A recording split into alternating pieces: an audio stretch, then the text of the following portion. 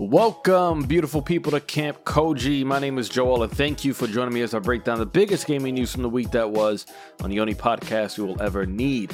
On today's episode, we're going to talk about Halo Infinite's delay, Microsoft's xCloud beta, and Fortnite versus Apple. But first, let's go quickly into some numbers. The NPD Group announced that overall consumer spending on games in the U.S. for quarter two reached $11.6 billion, up 30% year over year, and up 7% from quarter one, where $10.9 billion in games spending marked a record as well.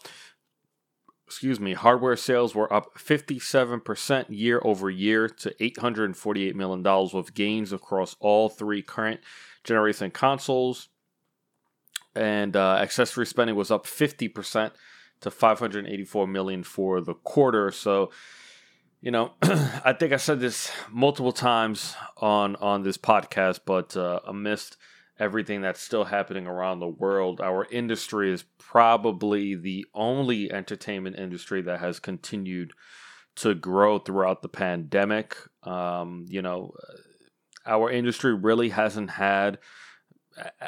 We haven't run into the same issues that we're seeing happening with Hollywood and movie theaters, for example. Like, I'm hearing that I think it's sometime this week that AMC is set to reopen theaters. I don't think New York is allowing theaters to reopen. I think New York and LA actually are the two biggest markets that are saying no to theaters reopening. That's too soon.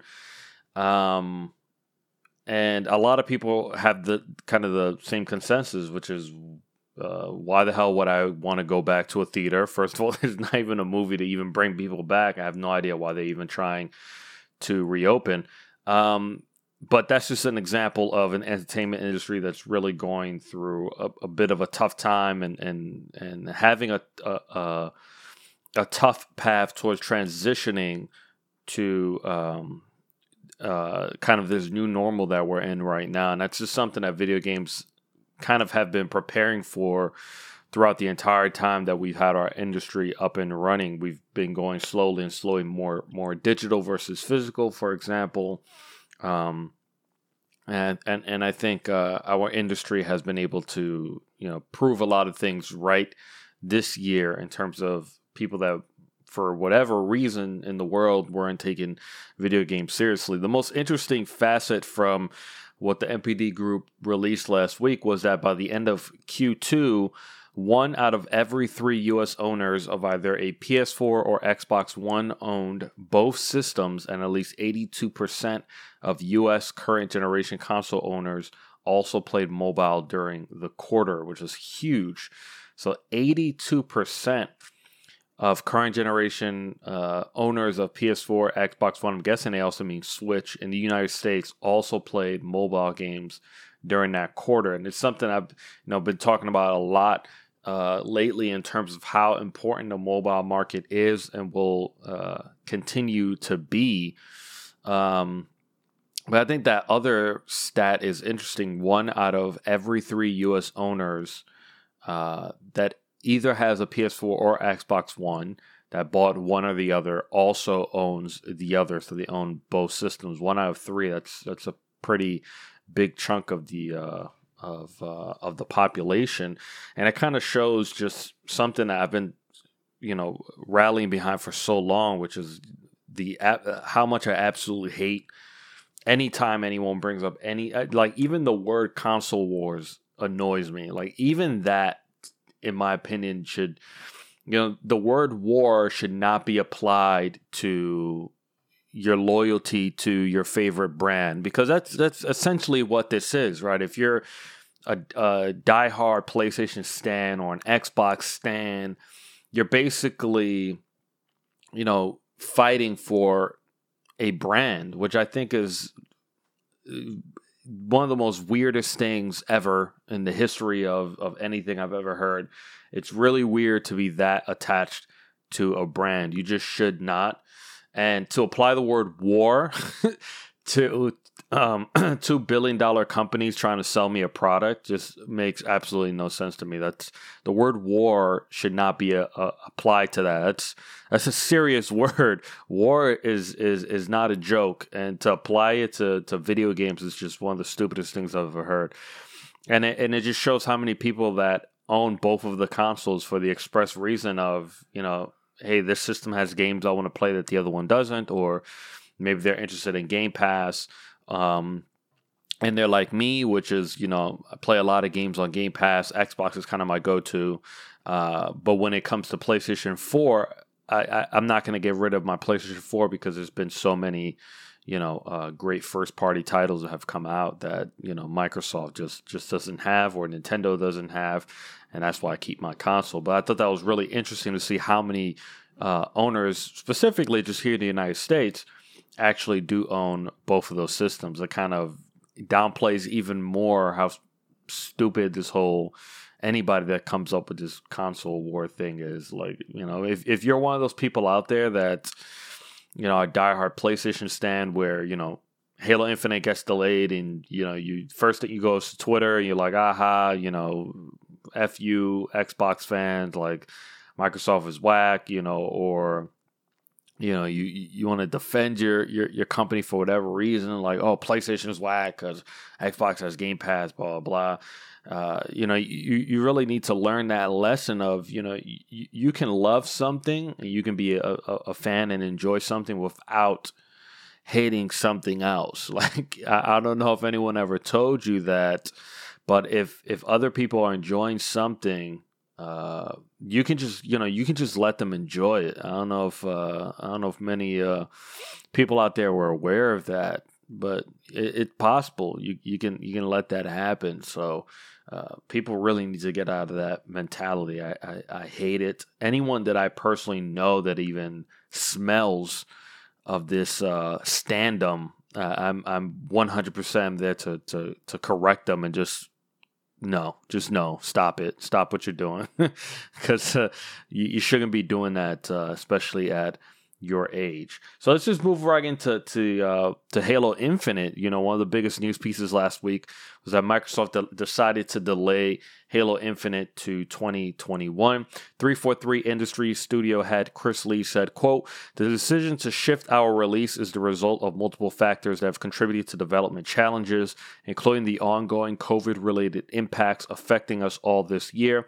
I want to acknowledge the hard work from our team at 343 Industries, who have remained committed to making a great game and finding solutions to development challenges.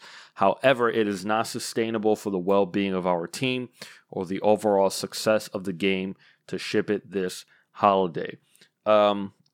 This is sort of weird because when I saw it, it was kind of straddling the line between surprised and not surprised. Not surprised because of what we actually saw and the fact that it just didn't really look like it was ready for prime time. And then surprised because,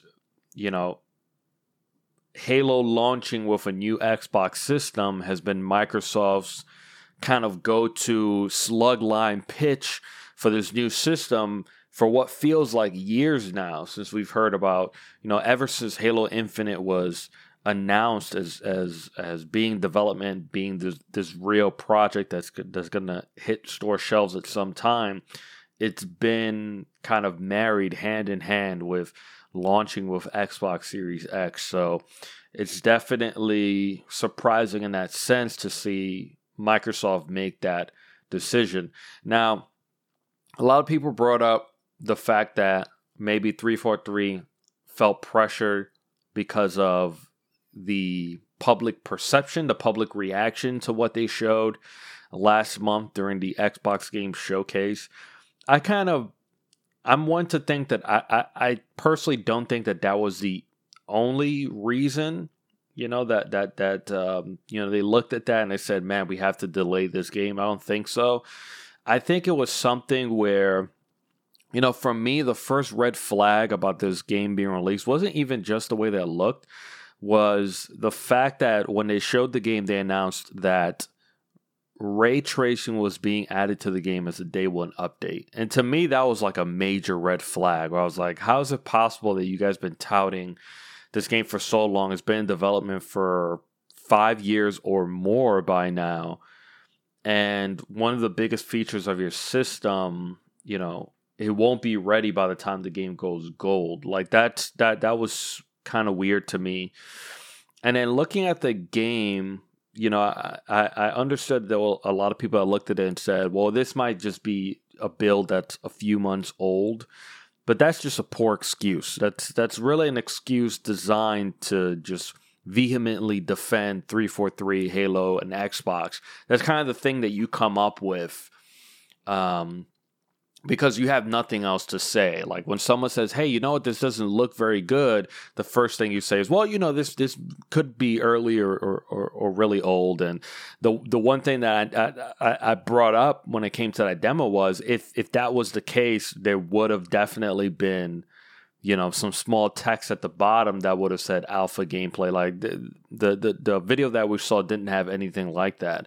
And I think everything that happened with Halo Infinite, all this kind of this unfortunate bubble that surrounded this game and its development now, it's kind of all Microsoft's fault. Unfortunately, this all really falls squarely on Microsoft and the Xbox team's shoulders for putting all this undue pressure on 343 Industries to deliver this game, when internally they should have known that this game was not ready. The fact that they showed what they showed, and it was a demo that had so many blatant issues with it.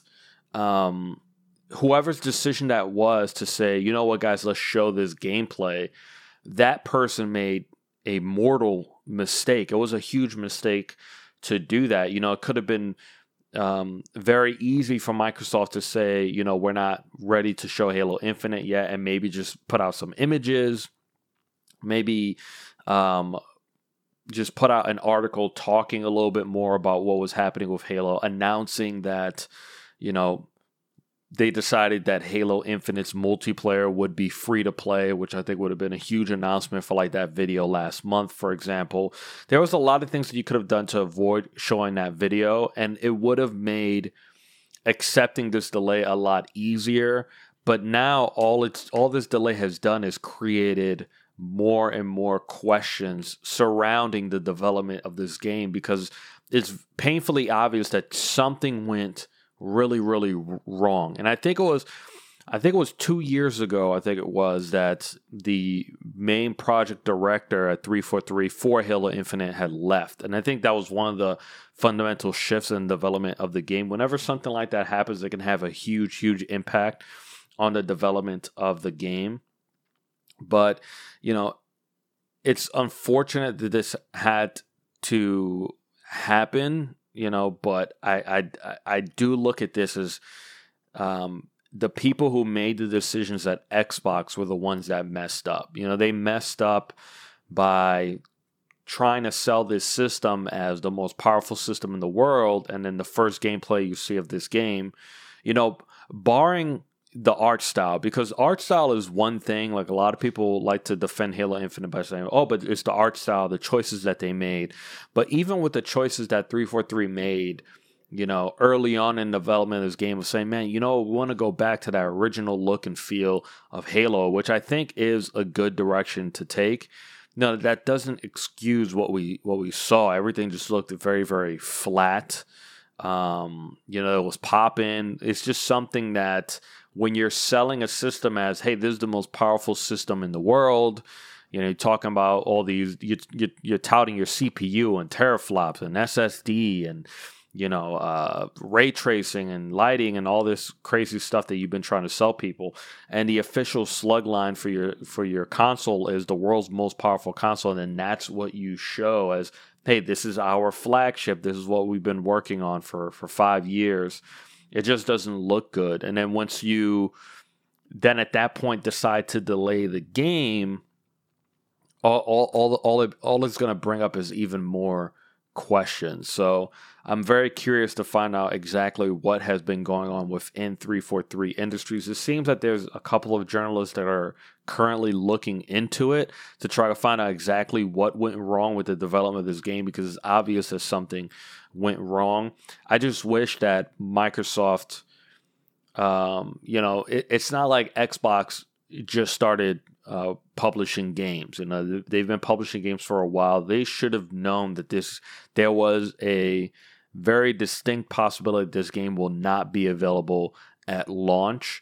And I think it should have been their responsibility to temper expectations at that point and kind of work on, other solutions to try to make this launch a very, very strong one. Without this at launch, launch lineup for the system looks not super good without this game.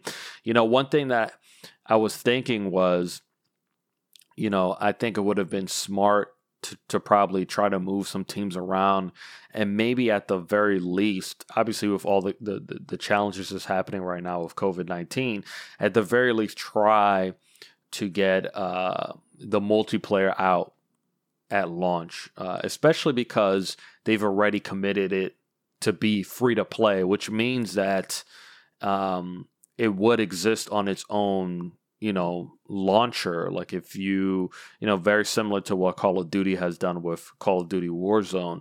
At that point, if you were to launch a system with, Halo and multiplayer, I think that it would have been a lot easier for people to take this delay. But according to Phil Spencer from Xbox, it doesn't really feel like that's the path that they're taking.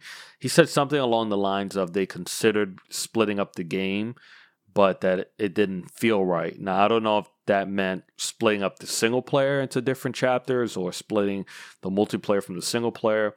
But I feel like if you're launching with the intention of multiplayer to be free to play, it should be okay to do something like that. But it kind of doesn't sound like that's something that they're interested in. Or at the very least, a beta, by the end of the year, I think would be great.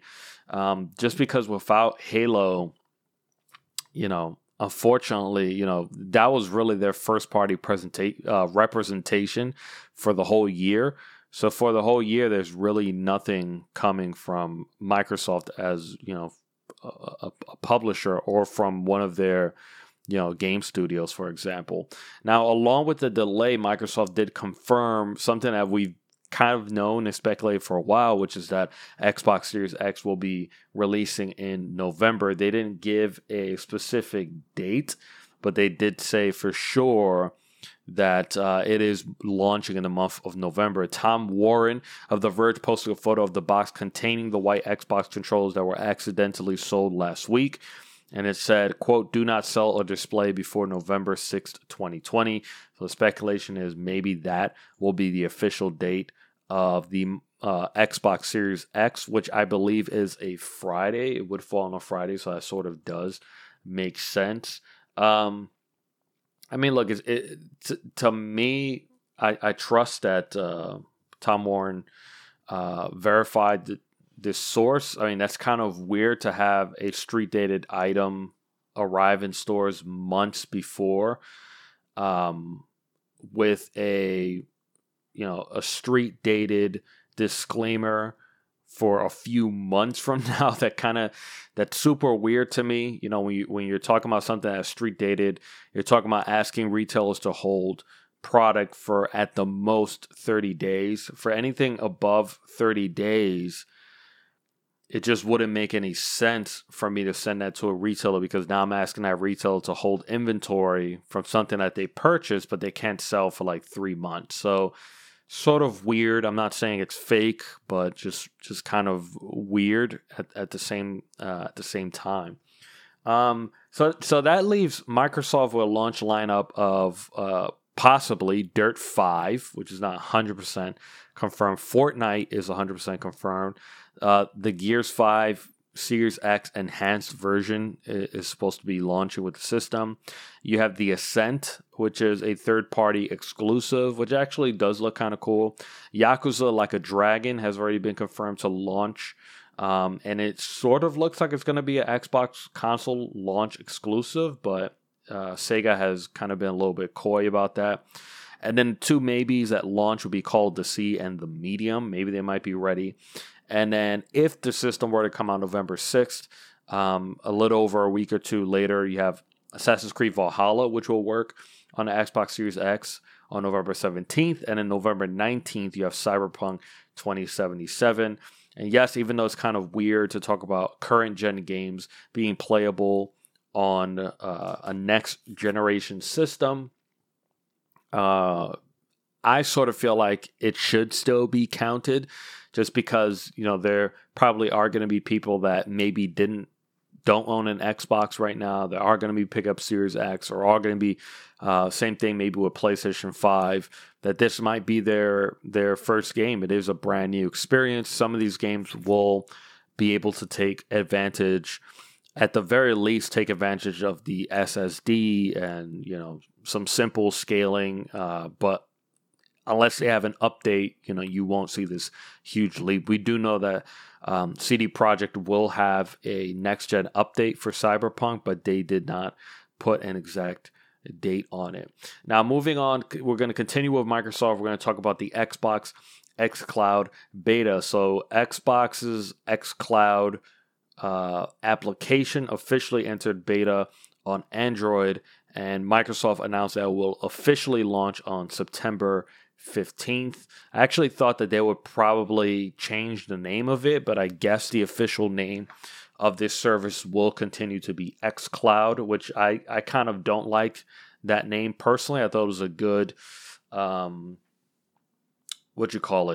prototype, you know, name for it, a beta name for it.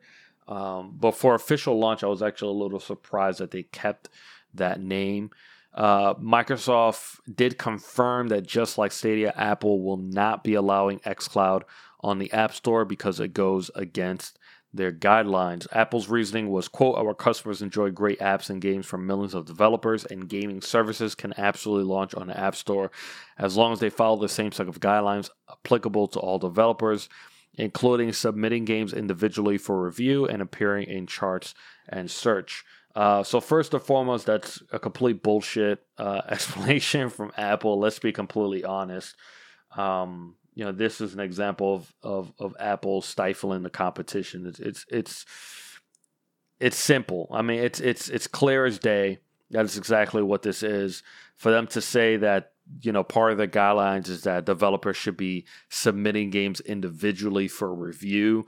I mean, that's the same as requiring, you know, Netflix or Hulu to submit every single TV show or movie for review. It just doesn't make any sense. It's kind of a BS explainer as to why they don't want this, I guess, what they consider competition, which is kind of one of those things that's very, very short-sighted from Apple to look at Google Stadia and look at, you know, NVIDIA's GeForce Now, to look at Microsoft's Xbox xCloud as competition that's going to somehow take away from, you know, their own mobile games in the App Store, or maybe take away from Apple Arcade, for example. You know, they're two completely draw the line right down the middle. They're two completely different markets. They're two completely different types of gamers.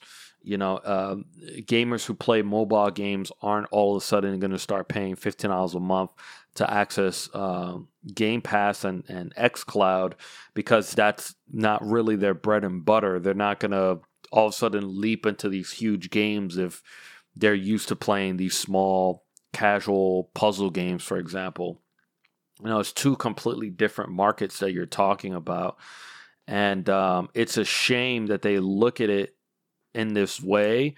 And it's a shame that that Apple has decided to, you know, put out this kind of BS reasoning behind it to tell their, you know, consumers or potential customers that, oh, you know, this violates, you know, the guidelines we have set. And, you know, they try to spin it in this way of, well, we do this for, the protection of the consumer, and it's complete shit. It's just a bunch of BS that they're coming up with, when the answer is very, very obvious, that they just don't want the competition on their hardware. And that kind of is that goes into the main story of today, which is Apple versus Fortnite, but also sort of Apple versus the world in a sense.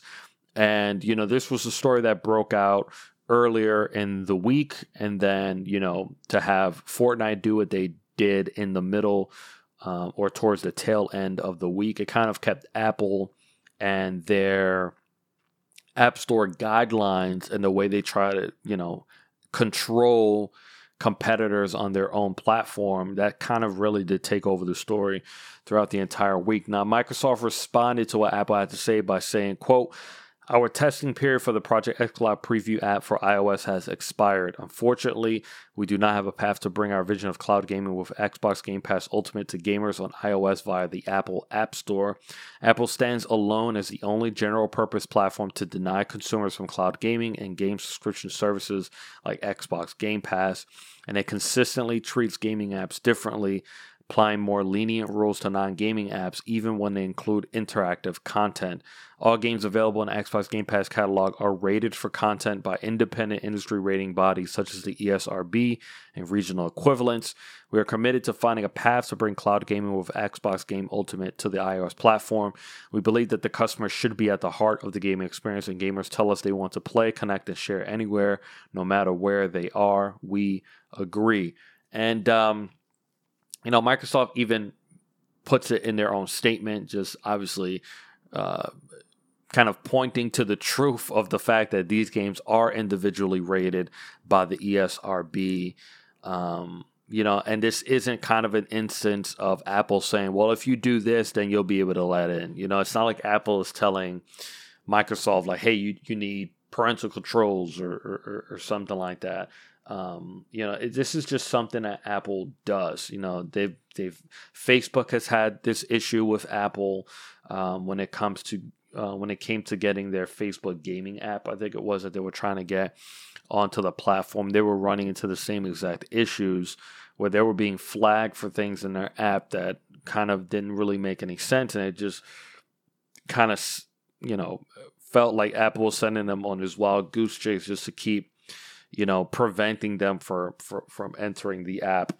And then Apple will, of course, a universal PR message is, we do this so that it's fair for everybody. But, obviously it's not fair for everybody, because when it comes to the entertainment industry, they're not doing the same things to Netflix. They're not doing the same things to Amazon.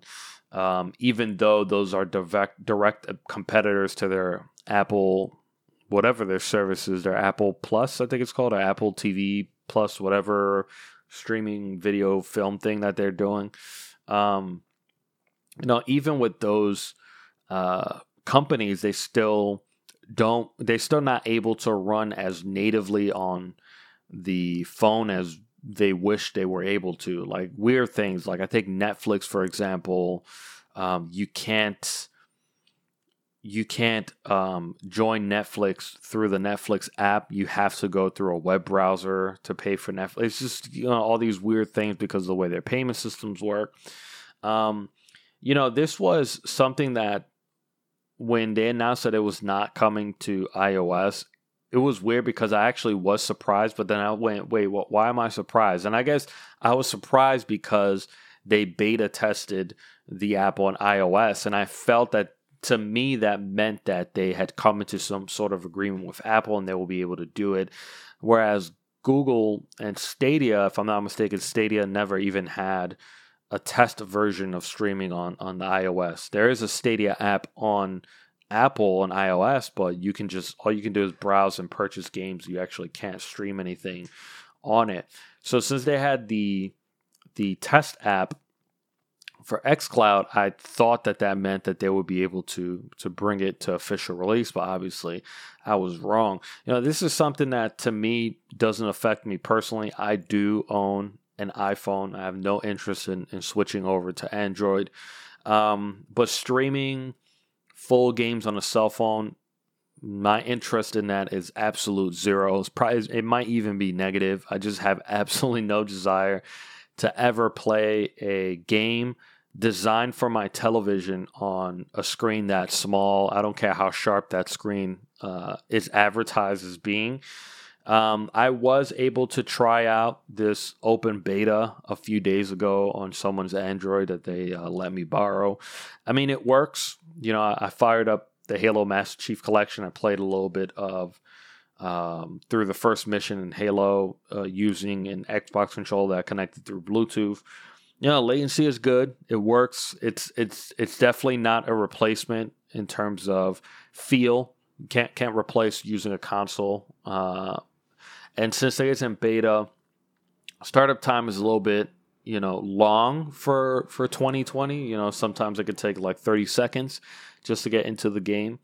But I'm sure stuff like that is going to get only faster. Once you're in the game, it was running pretty smoothly for me. I didn't really have any issues. I was playing it over Wi-Fi. I just wanted to see what it would work like.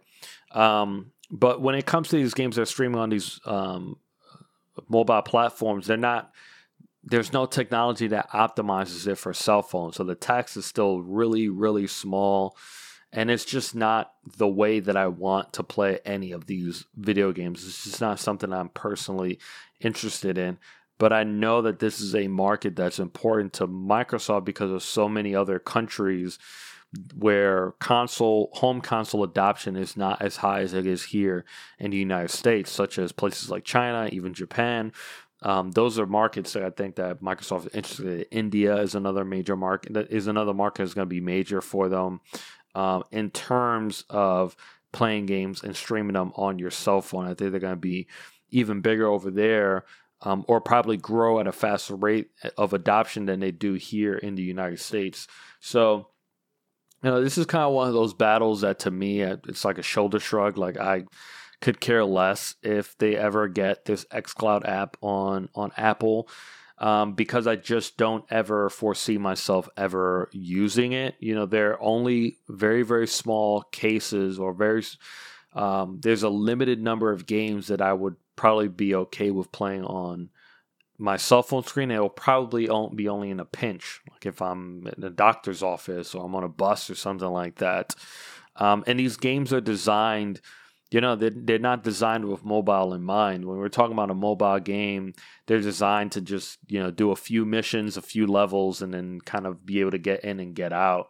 You can't really do that with a lot of these games because they're not designed to be that way, and they never will be. I don't ever see a future where a game studio is going to be designing a game and say, hey, maybe we should shorten these levels because, some people might be playing this on their cell phone, or on the go. It's just not ever going to happen. So it's just not something that I'm personally invested in, but it's something that Apple needs to kind of get it together when it gets to this, because it does seem like something where the gaming industry as a whole is being targeted by Apple in terms of not being allowed on their ecosystem. It's just it kind of does smell. It does have that stench of antitrust when it comes down to it. And that leads into our main story of the week, which is Fortnite versus Apple. Last week, Epic decided to lower the cost of V-Bucks, which is their in-game currency for Fortnite, by 20% across the board. So every single platform had V-Bucks lowered by 20%. Epic claims that it is a permanent price adjustment. It's not a limited time sale. From now until the foreseeable future, Fortnite V-Bucks are just 20% cheaper. But in order for mobile players on Android and iOS to get the discount, they had to use Epic's direct payment system that they added to the game.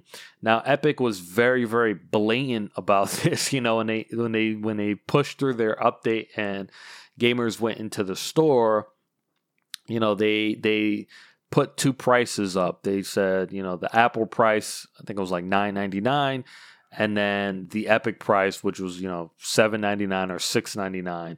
So they put these two up just to make it very, very clear that, hey, you can pay more if you want. It's right there.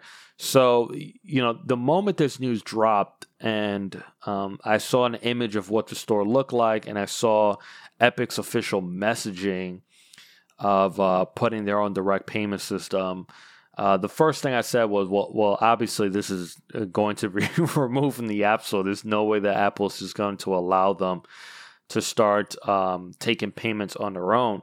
Now, for those that don't know, for most developers and most apps on the App Store, when you buy something on the App Store, now how you usually, on iOS, usually click on something to purchase, and then Apple makes you kind of double tap on your power key, scan your face in order to kind of put that payment through. When you do that, you're using Apple's payment processing system. You're not directly sending your payment to Epic and to Fortnite. It goes through Apple. Apple takes 30% of that, and then they send the other 70% over to Fortnite and Epic Games. And this is a cut that developers, whether it's been game developers or just app developers on the Apple App Store, have been against for quite some time. 30% is a really, really big chunk. When you start to do the math on how much it actually costs Apple to, just store the game and house it on their servers and things like that, arbitrary costs, that overhead, the profit that they make on that 30%, they can cover the cost it takes for them to keep that game on their App Store, and then they keep a really big chunk of that profit. And when we're talking about a small developer, 30% can be a really, really big chunk. We're talking about $3 out of every $10 that you get as a developer, and that adds up if we're talking about small purchases, $1, $2, for example, things like that. So for Epic to put in a system to completely ignore that 30% Apple tax, it was very obvious that it will be removed. And it took, I think, less than an hour for Apple to finally remove the game and announce that it was removed because it violated App Store policies. Now, Fortnite has been downloaded more than 133 million times on iOS. According to Sensor Tower, iOS players have spent $1.2 billion since it launched. And in the last 30 days alone, App Store players have spent $43.4 million on Fortnite, which is way more than spending on Google Play, which is actually only $3.3 million in 30 days. So we're talking about $3 million compared to $43 million on the App Store. So removing it from the App Store is a really, really big deal. But it was very obvious that Epic had planned everything that was happening. So they tweeted out that they were releasing a new Fortnite short called 1980 Fortnite very shortly after Apple removed it from the store. And, the moment I saw the image for this this in-game, short, I instantly said, well, obviously Apple just fell into a trap. It was instantly obvious what Epic had done. It was obvious that they did what they did on purpose, knowing that Apple was going to remove it. It was I just kept thinking of Yu-Gi-Oh! And, you activated my trap card, because that was exactly what had happened. Now, what was funny about seeing that 1980 Fortnite tweet was that, I knew exactly what it was, because I've seen the old the famous 1984 Apple commercial, which they created to speak out against IBM, because they felt that IBM was trying to take complete control over, the business of computers, for example. And it was just funny to see, because of how young Fortnite's audience was, all the replies to that tweet were, oh, does this mean we're going to get 1980 themed skins and, all this stuff? And I just found it so funny, because it shows how young their audience is. And they debuted this video, and they ended it with a hashtag called Free Fortnite.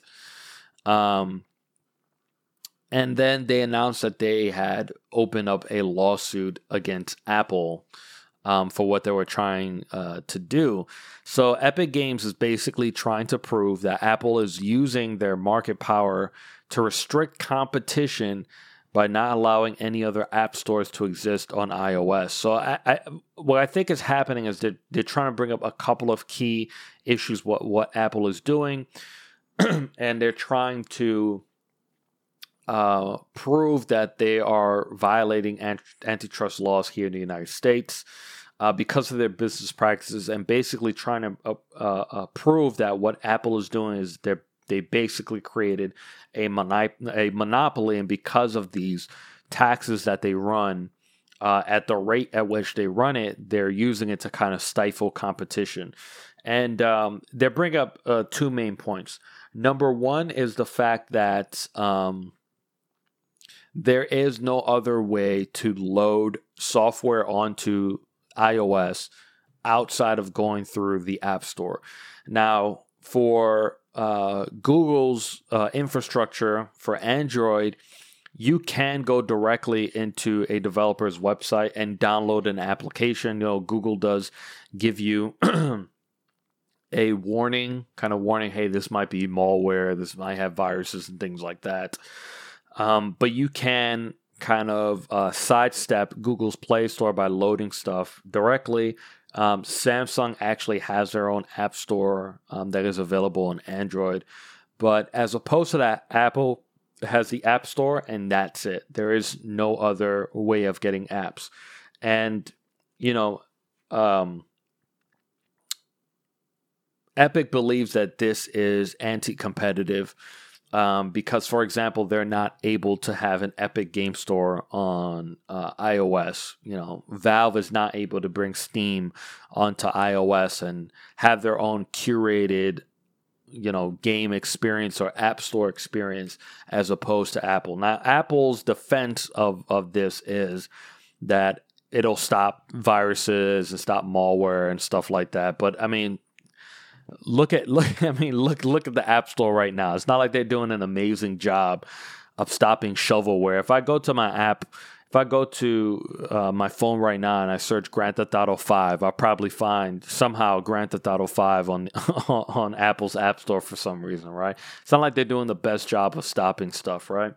So once you add something into Apple automatically takes 30% of every sale you make, whether it's the $9.99 cost for the application of the game itself or any microtransactions in there, any subscriptions, $5 a month, they take 30%, all of that. So that's like the first tax. The first tax is 30% of every purchase. Then Apple takes another 30% when the payment is processed. So you can see how these costs would add up. And this is kind of what Epic is trying to prove. They're trying to prove that Apple, with their billions of phones around the world, have created a legitimate platform. And in creating this legitimate platform, these practices that they run through the App Store are stifling competition, and they prevent other companies from being able to compete with Apple. This is nothing new. Spotify, I think they opened an official lawsuit a few years ago. I can't 100% remember. I know that there was like an email app. There was another messaging app within this year that had brought up lawsuits against Apple because they felt that if they were creating an application that was in direct competition with something that Apple had already created, then they were being stifled. I think there's a company in UK, I think right now, that has a lawsuit open about an ebook app. I think that Apple feels is a books competitor, so they're not afforded the same access to different things as Apple has. Now, I think it's very easy to look at this move as Epic just trying to get more money. Now, Epic and Tim Sweeney are trying to say that this isn't really a battle that they're winning or fighting just for Epic, that they in the lawsuit itself, they made it clear that they are not seeking, any money. They're just seeking changes to the way that the App Store operates. Now, I do 100% believe that Epic and Tim Sweeney are going into this with really good intentions. Now, with that being said, there's no way that Epic is saying to themselves, like, hey, if the government forces Apple to change their policies, it's not going to be great for us. Of course, it's going to be great for Epic. If these changes are put through and Apple is forced to allow competitors to open their own application stores, for example, then of course Epic is going to look towards adding the Epic Game Stores to iOS, for example, and paying for exclusivity in terms of mobile games. Of course, they're going to want to do that. But at the end of the day, if they're also able to lower that Apple tax from 30% down to something more reasonable, 10%, 5, 6, 7, 8%, it's something that can have a huge impact on the rest of the industry, especially the games industry, because there are a lot of mobile developers, especially indies, where that tax can completely ruin any of the profit that you make, because it's going to take you so much longer to make up for the costs they had to put forth in the development for that game. Now, Epic has been doing a lot in terms of positive change for the industry. We're talking about the 12% tax on Epic Games as opposed to 20-30, I think it is, for Steam.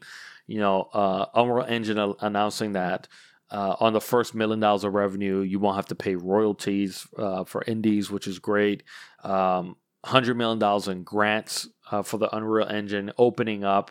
I think it was like the multiplayer matchmaking system from Fortnite for free. So they do a lot for smaller developers that any other company would have said, yeah, you're going to have to pay us for this, So I do think that Tim Sweeney is doing this with the best of intentions, but he understands, what's that old saying, like a rising tide lifts all boats or something like that. I think that's really the way that they look at it.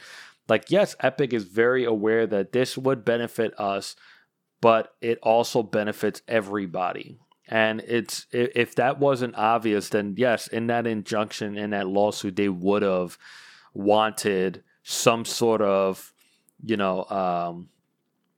money and to cover all of the losses that they've seen and any of the damage that Apple has done with everything that they've said. Representative David Cicilline, I think that's how you say it, a Democratic chairman of the antitrust subcommittee, said publicly, quote, Apple's tax is highway robbery. These high fees would not exist in a competitive marketplace. It's also outrageous that a company worth nearly $2 trillion with record-breaking profits is holding smaller companies hostage during an economic crisis. All just because it can. There's a real problem. It doesn't just undermine innovation. It threatens the jobs and economic livelihood of the people who work at this company. And, inside of their injunctive relief, which is kind of akin to what their lawsuit kind of is, they did talk about Apple's 30% tax and how oppressive it can be.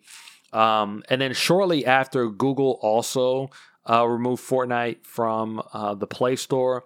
Epic did not have a special video prepared for them.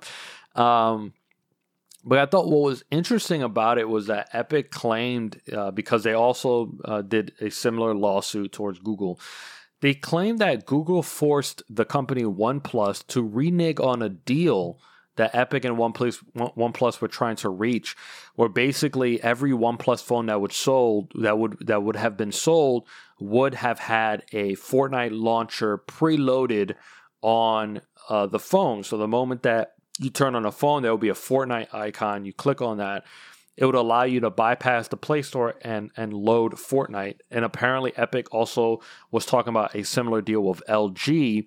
And apparently Google forced both of those companies to not go forth on those deals, which is probably why Epic decided to add Fortnite to the Play Store. For those that don't remember, when Fortnite released on Android, you had to go through a Fortnite website and to install a Fortnite launcher in order to get access to the game.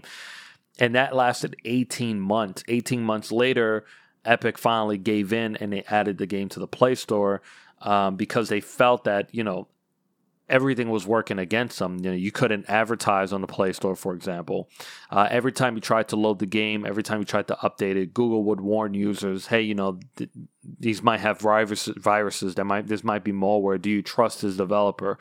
And that will obviously cause a lot of people to go, oh, wait, no, I don't want anything to do with this, even though it was safe. And then to hear that they told these phone manufacturers, no, you can't go through with this deal. That's pretty big. Look, this is a huge fight. This is a fight that will not be won by Epic. Let's be very, very clear. If anything changes by Apple, it will not be because of what Epic did last week. The biggest change coming for Apple is what's happening in Europe. There's an antitrust lawsuit happening right now in Europe where they are going through all of the same things that Epic is bringing up right now. If anything were to change here to the App Store in the United States, it would be a result of what happens in Europe, because Europe is way more strict when it comes to stuff like this than the United States is. It's very unfortunate. Unfortunately, because of the capitalistic country that we live in, there's a lot of backdoor deals that are struck in order to prevent anything like this from ever being kind of investigated. But I think what Epic is trying to do, Google publicly joined Epic in what they were doing. Spotify publicly joined Epic last week in what they were doing. Microsoft obviously supports it because of what they've had to go through with xCloud. And I think what Epic is trying to do is just is kind of throw more fuel to the fire to try to force the United States to do what Europe is doing, to do their due diligence, to dig deeper into what Apple is doing. Look, there's no doubt about it that Apple is driving this car down a very, very bad road. And I don't think I want to use the word of a monopoly, because then that means that Android doesn't exist, for example. So I don't know if I would use the term monopoly, but anti-competitive 100%. I would definitely use that. It's the same thing as if you logged onto your PC right now and Microsoft forced you to use their web browser. They forced you to use, their store to install things. You had to use a Microsoft Store. You couldn't use Steam, for example. It really is the same thing. Our cell phones and Apple specifically have grown into a platform. So it is very anti-competitive. I think that is something that's a fact. Now, for me, I support what Epic is doing. I 100% will fight on that hill that Epic is doing this for the right reasons. I think that they are fighting this fight with smaller developers, with the gaming industry as a whole in mind while they're doing it. And I don't see a problem with fighting a fight where it'll benefit me, but it will also benefit millions and millions of employees and men and women around the world if we're able to force the change. And it is a $1 billion company fighting a $1 trillion company. People were talking about this is Goliath versus Goliath. It really isn't. Epic is worth $17 billion compared to $2 trillion from Apple. It's a pebble being thrown at a giant right now.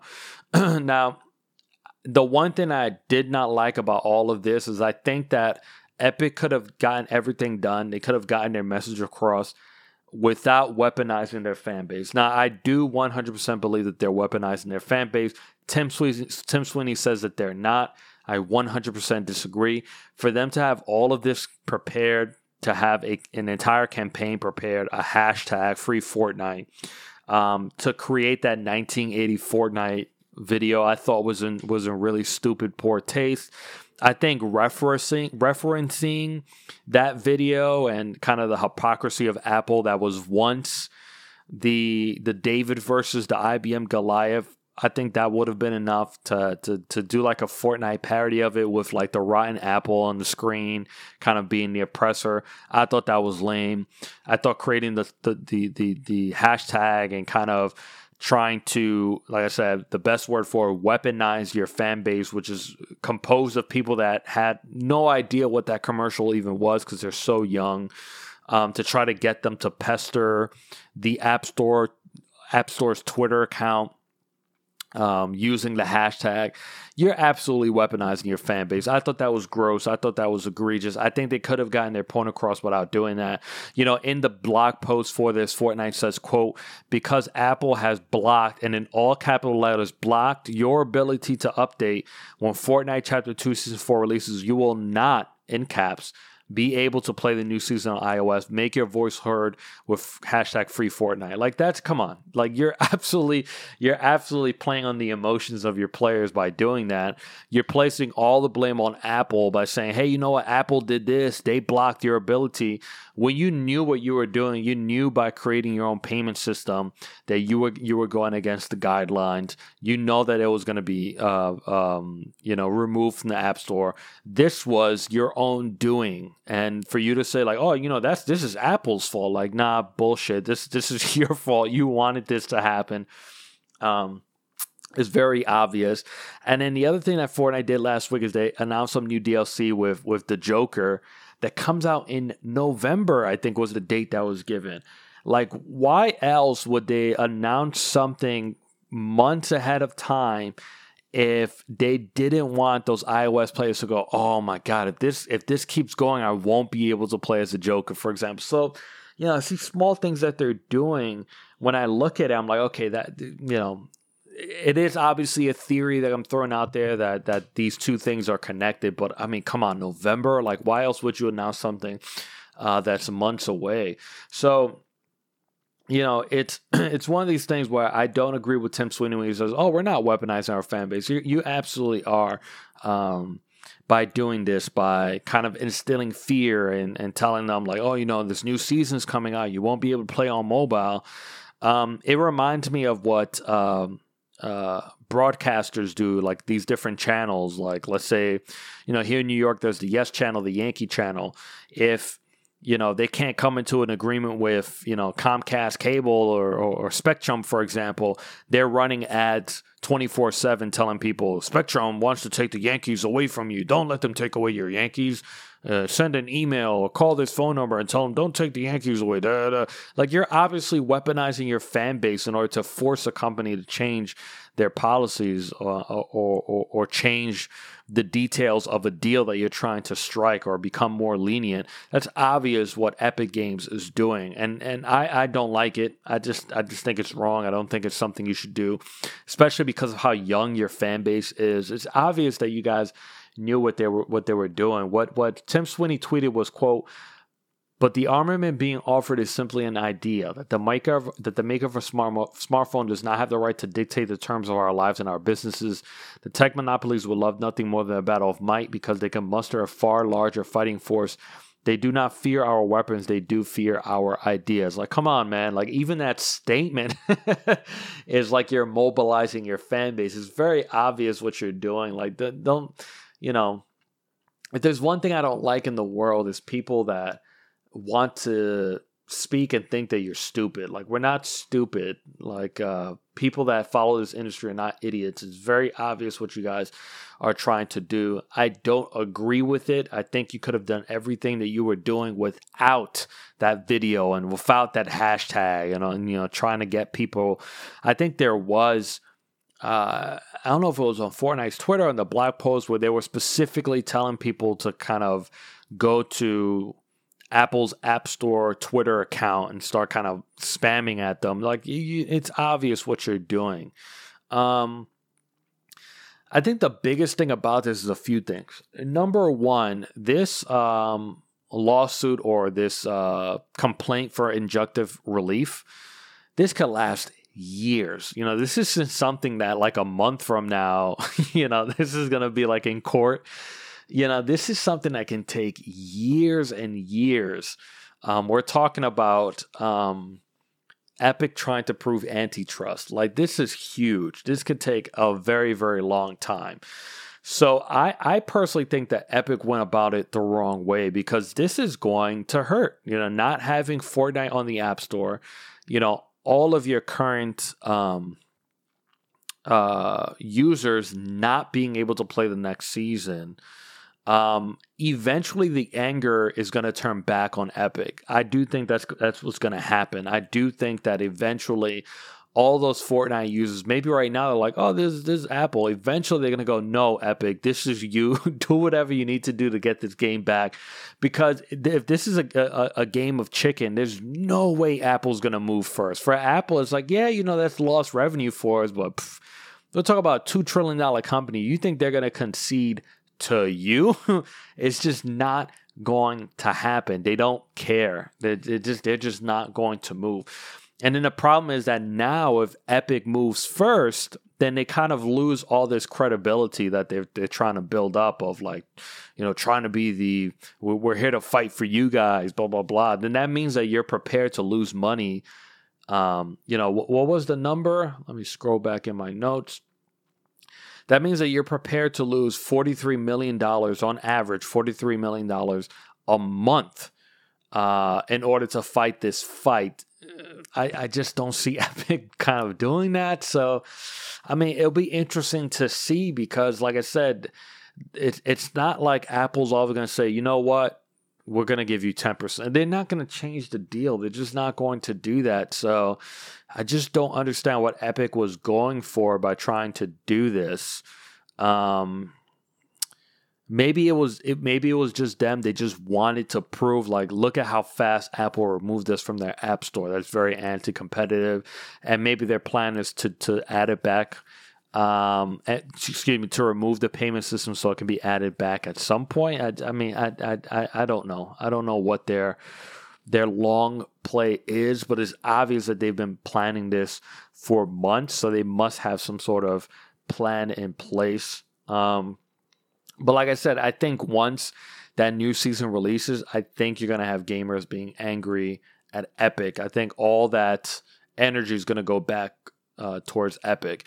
Just to end this conversation, a couple of people brought up what Epic did, and they compared it to what Epic did, I think it was last year, where they're, quote-unquote, accidentally hit a switch that allowed Xbox and PlayStation players to play Fortnite together. And Epic was basically like, oops. And when people were like, wait, why can't we keep this? Then Epic said, well, you have to ask Sony, and then a lot of people felt that forced Sony's hand because so many people now realize that this is Sony's fault that we're not able to do crossplay. The issue with comparing to what's happening right now with Apple to what happened with PlayStation is that change benefited players, right? Telling Sony you have to change your policy on cross progression and cross play because it benefits me. Now I'll be able to play with my friends, right? When it comes to this fight, it doesn't benefit consumers. Yes, you can tell consumers, like, yes, we're lowering the price of V-Bucks. You'll be able to access V-Bucks cheaper, but I don't think that's enough to have a lot of these Fortnite gamers, especially on the younger end, fight for Epic or fight on Epic's behalf. And that's why I kind of feel that what will happen is that when this new season happens and you have these gamers that exclusively play this game on mobile, they're going to turn on Epic. And I think they're going to be the ones telling Epic, like, I don't care. It's obvious that this is probably going to last years and a very, very long time. You guys need to do what you need to do to put this back on the App Store and find another way to fight this company. And I kind of do think that's what's going to happen. So I kind of feel like I question, like, how far ahead did Epic plan all of this and how far ahead are they thinking when it comes to this? Because I do think that this is a fight worth fighting, but Epic can't do it alone. And if anything changes, it's not going to be because of Fortnite, unfortunately. It's going to be because a bunch of other companies are going to join together in order to fight Apple and bring the U.S. government on board in order to investigate the same way that Europe is doing right now. Hot releases for the week. Tomorrow, August 18th, we have Microsoft Flight Simulator for PC. Mortal Shell comes to PC, PS4, and Xbox One. Also tomorrow, this is not a release, but Nintendo is going to be having an Indie World Showcase at 12 p.m. Eastern. August 20th, we have Gleam Light for PC, PS4, Switch, Xbox One. Battletoads finally coming to PC and Xbox One, Game Pass. Peaky Blinders Mastermind, PC, PS4, Switch, Xbox One. August 21st, we have Harvest Moon Mad Dash for Xbox One. New Super Lucky's Tale, PS4, Xbox One. PGA Tour 2K21, PC, PS4, Switch, Xbox One. And finally, Samurai Jack Battle Through Time, also PC, PS4, Switch, and Xbox One.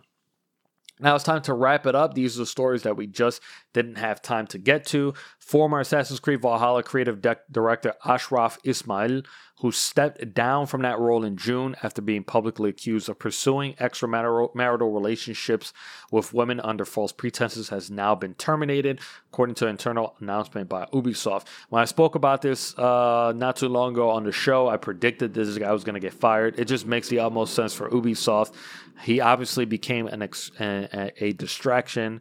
And it's obvious that he used his position at Ubisoft in order to facilitate a lot of these communications that he was having. So it just made the utmost sense for Ubisoft to let this man go, especially since he would be nothing but a distraction for their biggest game of the year. Publisher 505 Games announced a $40 Ultimate Edition of Control coming to PS4, Xbox One, PC, PS5, and Xbox Series X, which includes all release DLC. Only problem is that only the people who buy this particular version of the game will be able to upgrade for free to the next-gen optimized version whenever it's eventually available. 100% agree with pretty much unanimously everyone that said this was a very, very greedy move by the publisher. Unfortunately, a lot of people are blaming Remedy, but this is not Remedy's call. It's a publisher's call. 505 Games' decision to do this. It just doesn't make any sense, especially because they just released the brand new expansion. There's this Alan Wake expansion, for example. So what you're saying is that people that own these expansions will not be able to play the new version when it comes out. Just doesn't make any sense. Personally, I sort of still believe that 505 Games will reverse this decision because I think it's just better PR for them to come out as the hero and kind of saying like, oh, we listened to you guys. You know, it's just classic PR BS play. But they haven't moved yet. I'm kind of surprised by it. Look, Control is a game that had technical issues at launch that I remember. It's not a game that I particularly loved. So to deny people from being able to play it on the next generation and then maybe being able to utilize that and create a third expansion, you know, and bring all those people onto the next generation kind of just doesn't make any sense. I think it's a bad call from them.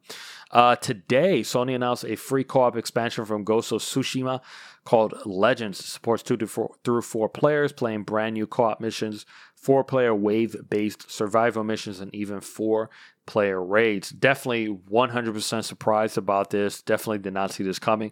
It's very obvious that this was something that was probably in development to maybe be ready by launch or maybe shortly after launch, and it was obviously delayed. So it's great to see that they put it in for free, because if they charged for this, it would have been painfully obvious that this was something that was obviously not in development after development of the game finished.